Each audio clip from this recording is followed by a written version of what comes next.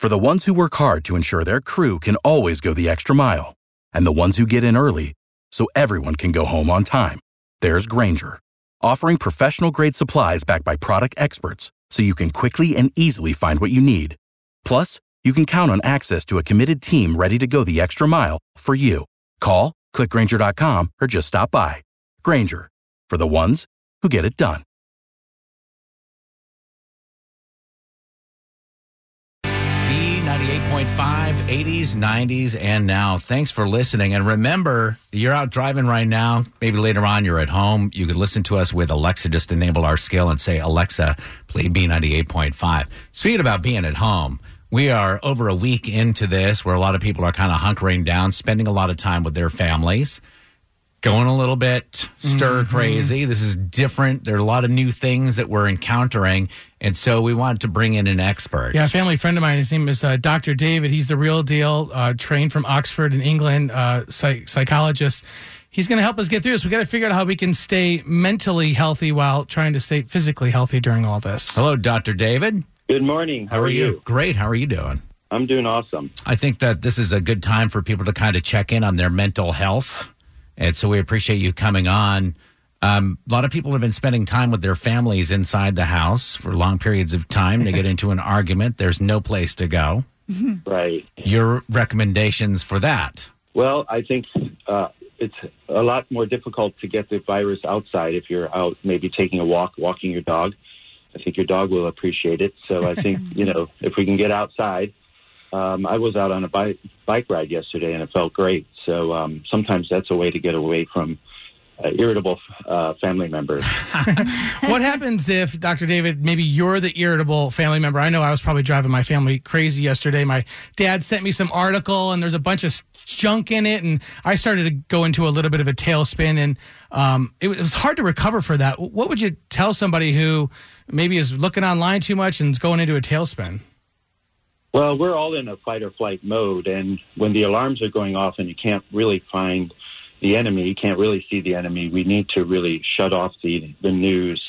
I take breaks as far as the news, and I might check in with the news in the morning for 15 minutes and maybe in the afternoon and then maybe a little bit in the evening, but then shut it all off and then, like I said, get out and do some exercise, maybe some home yoga will help. I think it would be good for everybody if we just started to pay attention to our mental health in this time. Yeah, there's a heightened anxiety about this. And there are some people, I feel like I've been developing like obsessive compulsive sort of behaviors where I feel like coronavirus is on everything and it can be debilitating.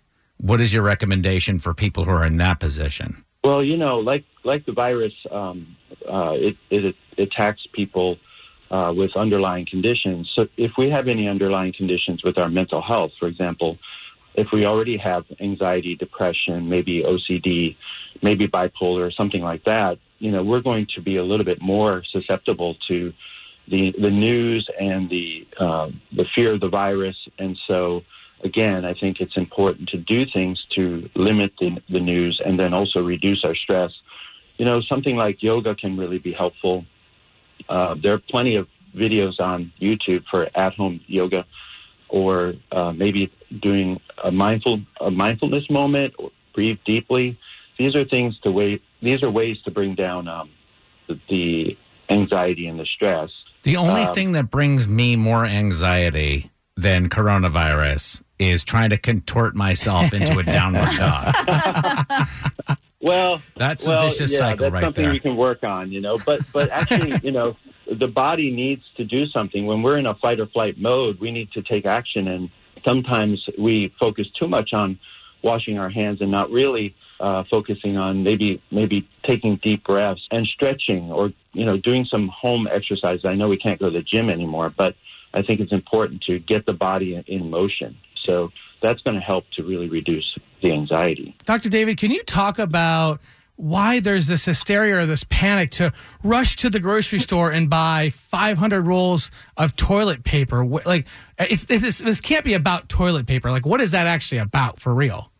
Well, again, people are in this fight or flight mode, and so we all tend to get into a herd mentality and then start panicking. And I think it's important that we kind of slow down and realize that, I went to the grocery store the other day, and I know that I've seen, the empty shelves, but grocery stores are still putting things on the shelves. So if we just would slow down and get out of the herd mentality again and not watch the news, I think it would be helpful. I've got a friend that was talking about not being able to see their therapist, and they said, we really need our therapist right now more than ever.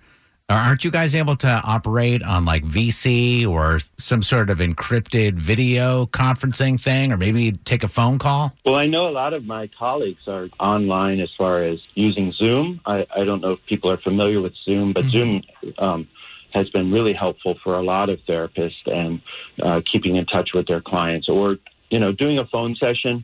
Obviously, you need to be in a private place so that no one can hear your calls, but I think it's important for people to reach out to their therapist. If you don't have a therapist, you can go on psychologytoday.com and put in your zip code, and you'll have a bunch of people that will show up in your area. So it is important, and I think, therapists are turning to phones and Zoom. I don't think Skype is as secure, but Zoom seems to be very secure. I'm glad you brought up that good point, because we are, trapped in a house. I just know my wife is on the other side of that door with a pint glass held up to it. So,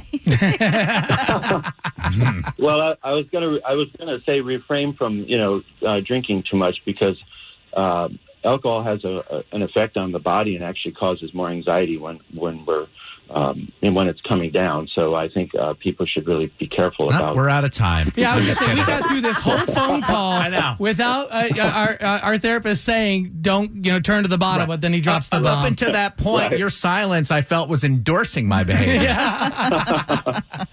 Good point, though, and that is a slippery slope, because you're sitting at home a lot. You're kind of getting to the point where you're like, well, there's nothing else to do, and it's not a good thing to do. That's how alcoholism starts. Well, or like I don't particularly turn to the booze, but I'll tell you what, I'm in that pantry every 45 minutes. Oh yeah, that's been my thing. Is I'm eating, I'm not drinking. I'm just eating all of the snacks. Emotional eating and drinking is the problem at this time. But why not take that energy and turn it into spring cleaning? I think that's something I've been trying to do. Is like, well, now I have time to do some spring cleaning. And, maybe paint a room that you've been waiting to paint for a while. This all sounds very miserable. I like the alternative. Well. All right, sir. Well, thank you so much. That was really excellent. I really appreciate it. Well, no problem. Thank you, and stay safe out there. Thank you very much, Dr. David. Now, tomorrow, my therapist, Chantel Cohen, is going to join us. Yeah, love her.